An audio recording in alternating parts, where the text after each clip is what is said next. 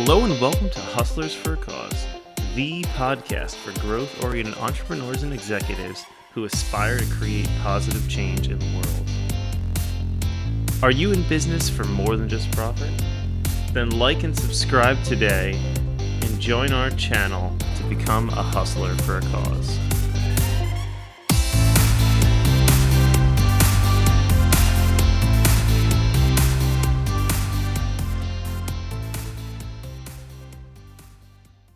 Good morning, everyone. And today we've got special guest Ken Andruko on the line.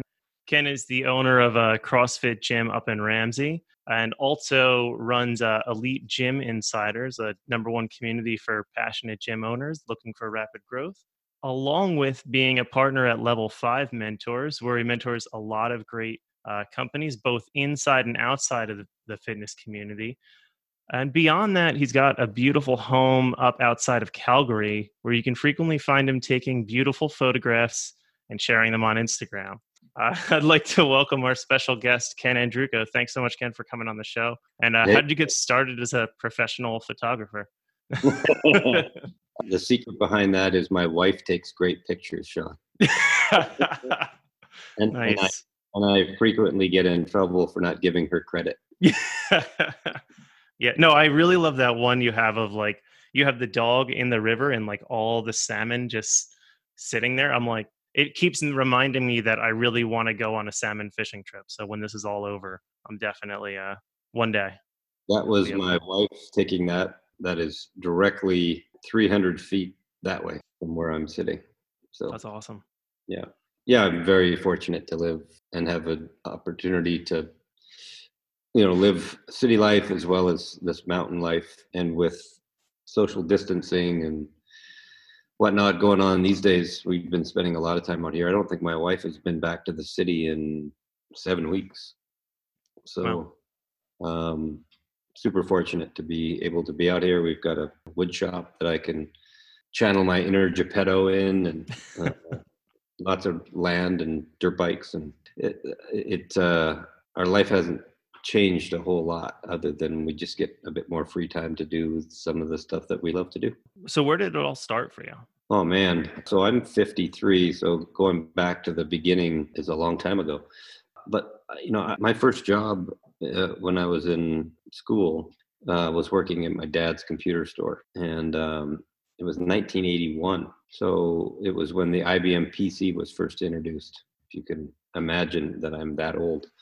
And I recognized really early on that I was a pain in the ass as an employee because I was always looking for ways to do it bigger, faster, cheaper. That means I was always trying to find new ways to do things. And when you're working in an environment where there's managers and there's a structure, that's not always the best approach. And I didn't want to be a pain in the ass. So I started to figure out, like, how do I not be Mhm. without compromising my ambition? And, obviously the trend was, okay, well, then you need to own your own thing. You need to start your own thing. And I'm gifted with way too many ideas all the time. And I have this, like, kind of a knack to be able to see trends. And I was looking at the graphic arts industry, which back in those days, there wasn't much computer interaction.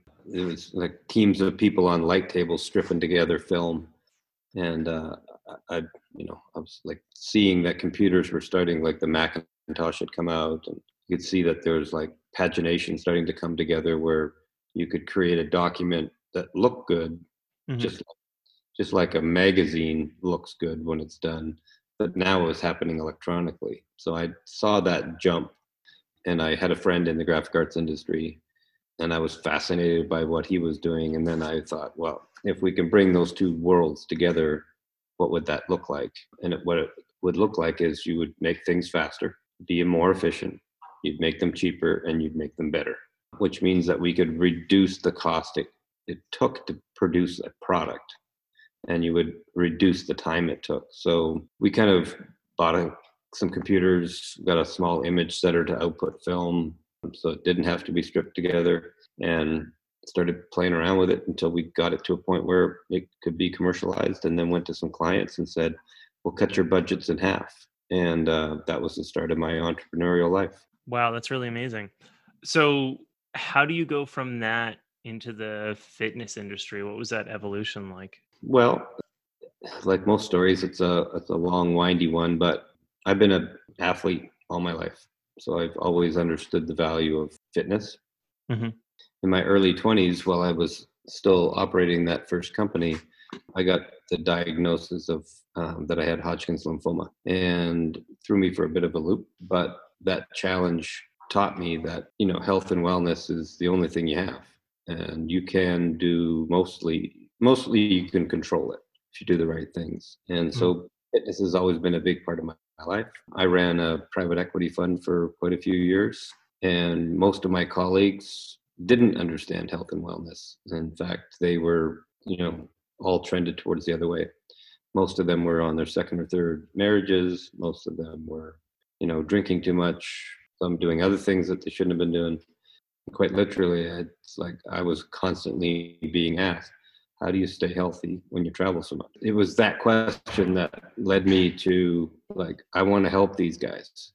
I want to help them. I want to help people Yeah, understand the value of health and fitness. That's really how it got started. Um, interesting.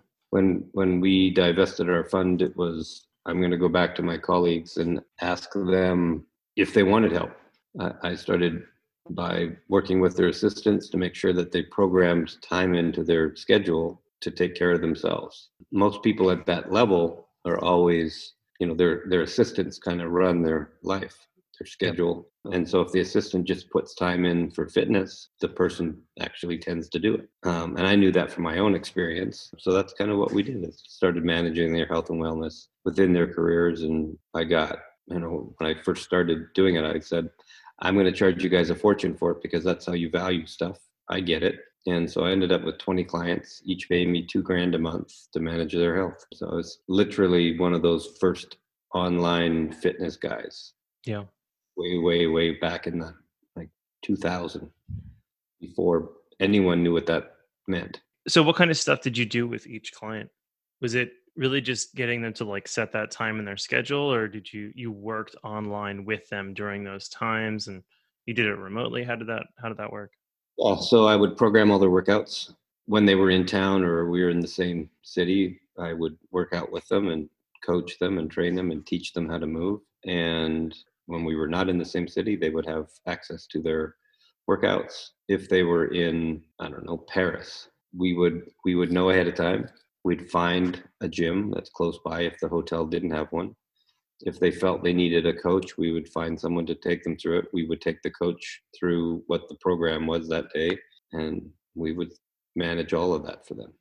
Something I really like about that is the whole concierge concept. Like it's all done for you. It's all we handle it, so you can just go and make sure you actually do it. Yeah, And that's that was their only obligation. yeah, Just yeah. have And I feel like that's like a big key to being successful in business is that same mentality, right? It's making it convenient for others to do right. business with you. Yeah. So I think your gym now that you have up in Ramsey is a really remarkable place, and I feel like it's really special and unique. Can you tell me a little bit about what makes it that way? Yeah, it's probably not what you think. It's been around a long time. Yeah, 18th year. It started with me having a relationship with my first client, doing a great job with that first client, who then told a friend, and that friend became my second client. And those two were very like minded, as that first client and I were. So it really grew upon that first relationship. And I've never forgotten that. And every time that I try to take a step back from the gym, I have to focus all of my attention on my staff to make sure that they sound a lot like me on every interaction that they ever have. So if a client asks them, it should feel like I'm still there because of the way the interaction happened with my staff. And I had a couple of years ago, I have a very good client who's in the hedge fund business and can choose to go anywhere they want to get their training, and they choose us. And he said to me one day, he goes, I haven't seen you around much. And I'm like, yeah, sorry, Rob, I'm super busy doing a couple other things. And he goes, no, it's fine. He goes, what's fascinating to me is that I haven't seen you, but it always feels like you're here. How do you do that? And that's the secret. Something else you spoke about before too was you had difficulty being an employee because you always felt like you want to innovate and you want to do things differently. Do you encourage that in your employees too? And if so, how do you balance that with getting your branding and your own messaging and your format across? I mean, we have created in every business that I'm involved in, we've created an entrepreneurial environment. So Hmm. I want everyone that works for us to be curious. That's a number one attribute that I look for. And I want them to be asking themselves all the time is how do I make this bigger, faster, cheaper, more efficient? And I ultimately want people to ask for forgiveness, not for permission, because I want them to make mistakes. And I'm not the greatest operator in the world by any stretch of the imagination. And I know that there are people out there much better than me. So if I put them under some kind of weird bureaucracy, they'll always be afraid to do anything, and they'll just be waiting for direction, which I'm not around to give. So how's that going Hmm. to work? So yeah, I want people to ask for forgiveness. I think you have other unique aspects too, right? Like, I think one of your co-owners or co-owners at one point was in the cattle industry, and you brought grass-fed beef locally into it, and really, it seemed like that almost became a part of what made your gym a special little like community too, right? Yeah, we did that for about 3 years. That person is no longer a partner in the gym, but we've done lots of things like that, Sean. Like there's always some way to get deeper in your relationship with your clients and have them Hmm. gather together. What it really always boils down to is how good is your relationship one-on-one with your client. That's the thing that you can never forget. Yeah, you're definitely right about that. I mean, that's You know, and I it, think it, yeah, go it ahead. that can happen in mass markets too. I mean, Mhm. I'll give you an example. Like, tell me which of these two companies knows you better? Walmart, which is a big company, Yep. or Amazon? Who knows you better? Who has a better relationship with you? So now I feel like I'm being quizzed and I'm going to answer wrong, but I mean, I would say Amazon, right? Because yeah, all of the subscriptions and yeah. So, about 4 times a day, you'll get a message from Amazon asking you a question or predicting what you're going to buy next. Hmm. They contact you by your first name. They know where you live. They have a lot of data to share with you. Walmart, you walk in, nobody knows your name. They Hmm. don't know why you're there, and nor do they really care. That's about a relationship. You know, I always think of relationships in the physical sense, and you can think of them through social media virtually. But when you think of the relationship as the relationship with the brands, and the messaging like that, that's such a powerful thought to just really take time and reflect on. I think that's going to be my reflection later this week is just that topic alone. Communication is the most critical thing that you could have command of right now. Yeah. I mean, right now everyone's stuck at home. What are you doing? Yeah. If you're not communicating, what are you doing? Right? Why do most marriages break down? Lack of communication. Why do most businesses fail? Lack of communication. Poor communication. Yeah. That's why. Interesting. Yeah. And I know now there's with the whole current environment and the pandemic going on, there's a lot of environmental factors happening. And for some people, that's trying to keep their doors open, that's trying to meet financial obligations. And for others, it's even harder where them or a loved one is directly impacted by this. How does someone like that overcome these kind of challenges? And have you had to overcome a challenge like that in the past? I know you alluded a little bit more earlier to the Hodgkin's lymphoma. How was that for Mhm. you, and how did you move past it and overcome it? At first, I didn't react well to that diagnosis. I kind of tried to run away from it, but Mhm. apparently you can't do that. So, at some point, you have to surrender to the treatment and making sure that you are in a good mental state and you have good support around you. I guess for me, it's like in any tough time, what I really try to do is forget about myself and focus on others. Uncertainty of your own situation can drive you into yourself and like into your thoughts, and then you start getting negative, and it's not healthy. So, really just go in the opposite direction. When you start feeling like you're stagnating, go in the opposite direction. And I also focus on, creating certainty for others, helping others find an ability to get confidence because of that certainty. Right now, there isn't any for Yeah. a lot of people. But what I've always said is like, look back. There's a time in your life where things were a lot worse than they are right now. Yep. Did you get through that? And if so, how? Yeah. And did you come out the other side better or worse? Right. Yeah. So I forget about, like, in these times, I don't think about what I'm selling or what I'm doing. I just focus on relationships. Yeah. I don't think about, like, you're part of a group that we host. The only concern I have is not about getting more people in that group. It's about creating value in that group. Because at the end of the day, if we are really good at creating value, and you get a positive influence and change from it for your own self, I don't need to worry about selling anything. You're going to bring all sorts of people that way. What's really powerful about that too is a lot of people, especially when they're starting out in business, focus so much on these are my numbers. And if I can get this many people, that means that I can do this. And just in that statement, how many I's did I say?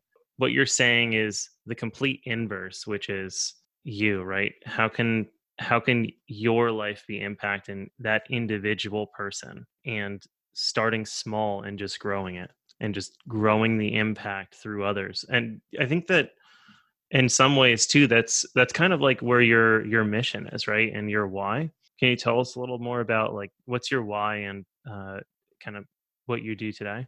Well, nowadays, what I find myself doing a lot of, and this was not by me planning it out by any Hmm. stretch of the imagination, is that I spend most of my time mentoring and counseling entrepreneurs around the world.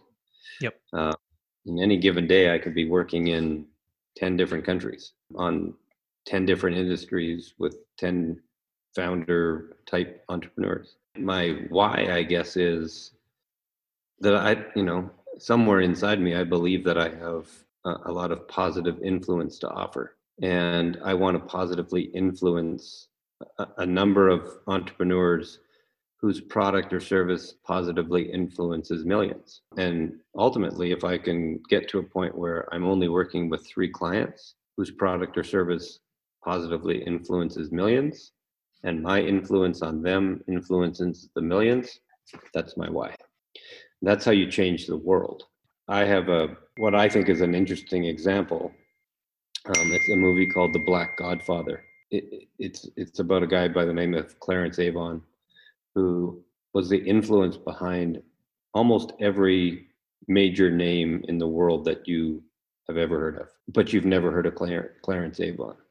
Yep. That's where I'm headed. I can tell because when I tried to prep for the interview a little bit, it was like impossible to find anything about you. But I know you, so like I could prepare a little bit. But yeah, it's very interesting, and it's a very nice place to be to be creating and having an impact without having to be in the spotlight to achieve it. Yeah, I want you to be in the spotlight. I don't want to be in the spotlight. Yeah. I want to Um, help you achieve your dreams and goals, and that for me is really what is my why. yeah. And And I think a lot of people, over time, people have asked me, "Oh, why do you do what you do?" And it's simple. I want to make my wife's dreams come true. She's got some great ones, and she's much more adjusted than I am. mhm. Uh, and if I can learn from her by making her dreams come true, I win. Yeah, yeah, definitely. Happy wife, happy life, right? Yeah, it's a bit of a cliche, but I mean, listen, if her dreams come true, I'm very happy. Yeah, yeah, absolutely. And I think it kind of goes back to the comment you were making before around, even from a business perspective, it's about looking outward and helping others. Mhm. So in terms of like the impact you want to have on the world, are there like specific things that you would really want to see change in the world? And if so, what would those be? Well, I think right now is a great time to for people to understand the impact their daily decisions make Hmm. on their health.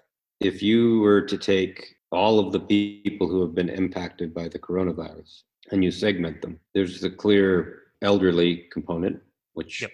they're just oxidizing. Basically, they're breaking down, and they're likely to get this kind of virus and it have a very negative impact on them. There's those who have like systemic issues like diabetes, type 1 diabetes, asthma, etc. So you exclude those groups. The number one group really gets impacted by this type of virus are those who make poor decisions on nutrition, fitness, mental well-being, financial health, etc. It's all preventable. So right now, with the current state of the world, if everyone had just taken better care of themselves, we would not be in this position. So I would like to change that. It can be done through tech. It can be done through awareness. It can be done through, you think about companies like Apple. Well, what part do they play in all of this? Well, hey, they've got very robust data on health. So they can play a part in it. They can make it fun. They can gamify health. There's we could almost certainly rid the world of most common disease if people just took better care of themselves. Interesting. Making choices that didn't include food science. Nutrition science is one of the greatest tragedies of our lifetime. Interesting. How so? When they start genetically modifying food to fit a certain aesthetic, or none of it is answering the question, will this make this person feel better or worse? That's never the concern. Yeah. It's, if we make a new apple that looks like this, will more people buy it? Hmm. Doesn't matter that it makes someone sick. An apple is an apple is an apple. Don't mess with it. Yeah.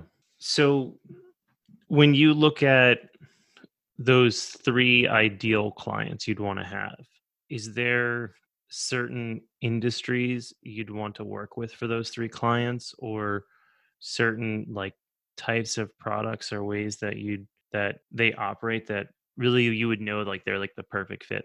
No, I think we've got to share very similar values, but what I'd be looking at is the potential impact it could have on the most amount of people in the world. So, you think about tech company like Apple, insurance, like large scale insurance companies who have data on how much it costs per person to maintain type 2 diabetes.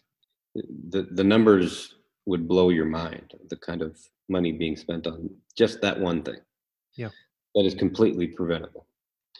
I would look at anyone who has potential for large scale positive influence. That's who I want to work with.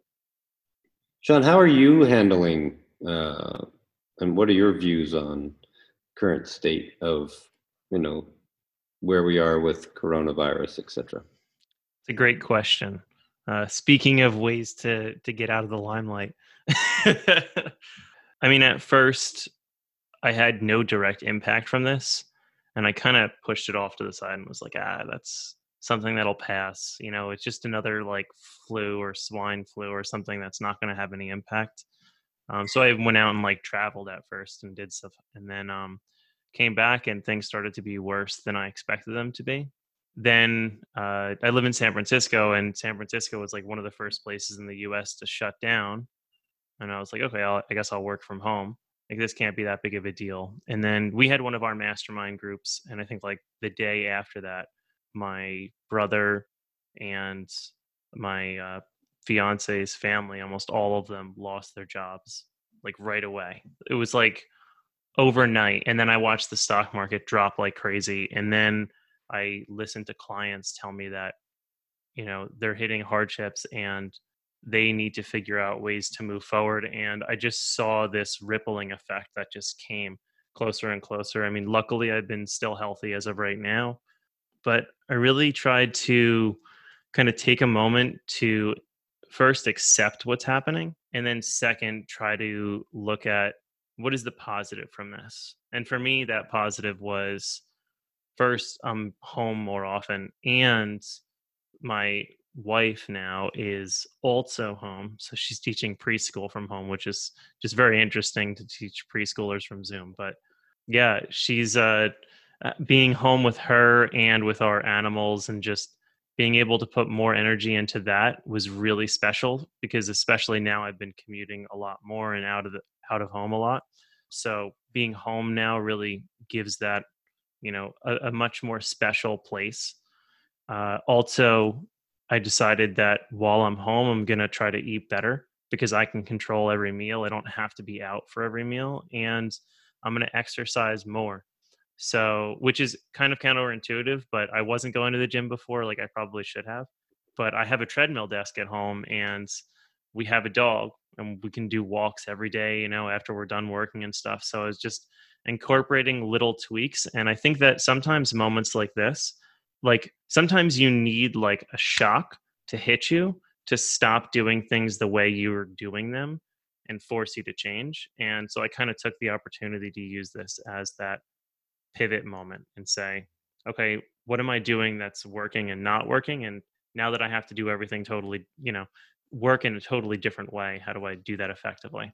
And what do I change? It's interesting because you talked about loss at the beginning of that statement with your Hmm. family, and what you turned to was focusing on your opportunities. And I think that's critical. I think everyone needs to forget about the loss and focus on opportunity. Yeah, And I didn't really make it clear, but I guess in some ways it was almost motivational to say like, well, if I can make things better for myself and for my wife, then we can also build things for our family too, and make our family's lives better too. yeah, So, yeah, it was kind of like there was like an inward moment there that it was like directed outwards from things happening. mhm. Yeah. And I think it's really important to like forget about the event Yep. and just focus on your response. How are you Mhm. responding to this? Are you moving forward? What's your progress look like? Like, yeah, bad things are going to happen. Yeah. Bad things have happened to you many times in the past. It's about looking at how did you respond to them. The Hmm. event itself is it comes and it goes. As many, many, many more good things come by way of tragedy than the tragedy ever caused to occur. Right? Like Yeah. if you think about 9/11, that was horrible, but there were many more opportunities that came because of it than there were, devastation. So, you know, and that came because people forgot about the event and focused on their response. Yeah, I think you had a really good comment the other day about that too, of you can't control outside factors, but you can control your response to Yeah, those factors. And I think that's really, yeah, where you're getting at there. yeah. Cool. So I know we're getting close to the end here. So I do want to ask you just a couple more questions. So one, if you had to go back and do it all again, what would you do differently? Well, this is probably going to be a terrible cliche, but I don't think anything, Sean. Halfway through an amazing life, and there's not much I would change. And actually, maybe not halfway through. I actually think I'll probably live to like 121 is what I predict. But Cool. uh, I've had a great life so far. Yeah, this is why I need to move up to Canada to get it to your gym. So this way I can also live to 121. So I prefer 122. I like even numbers better, and a 20 doesn't sound as good. So, Well, um, you probably just gave yourself an extra 30 years in that making that number. If that's the first number that jumped to your head, yeah, you know, and if those extra 30 years are ahead of you, how you use them, if you're still lucid and doing great, how you use them would be the way that you're living anyway, or how you see retirement. hmm, Why not bring those years forward and start living like you're retired now? yeah, yeah. I think that's something that Eric was talking a little bit about before, which is, yeah. I mean, lifestyle doesn't have to be something that you wait for. No, everyone, works so hard to get to retirement and then they don't know what to do. Put some constraint on your life. Don't allow yourself to work too hard. I only work 3.5 days a week on general. Most of those are only half days. So, I mean, I'm already living like I retired. Yeah. Yeah, I'd love to. Maybe in the future we'll do another interview, and I'd love to dive deeper into that and your whole philosophy on time management. Thanks for your time today, Ken. So where can people go to learn more about you and about potentially working with you? Level5mentors.com, and five is with the number five. Excellent. Level5mentors.com. Yeah, or reach out to you and you can refer them to me. That's the best way to get to me because when people come in cold, I usually don't pay much attention. But when a client and a friend suggests that they work with me, then I'm pretty stoked about that. Thanks so much, Ken. Yeah, and I look forward to the next time we get a chance to meet. See you tomorrow. Yeah, absolutely. Cool. Hey, buddy. Take Appreciate you. care. Bye now.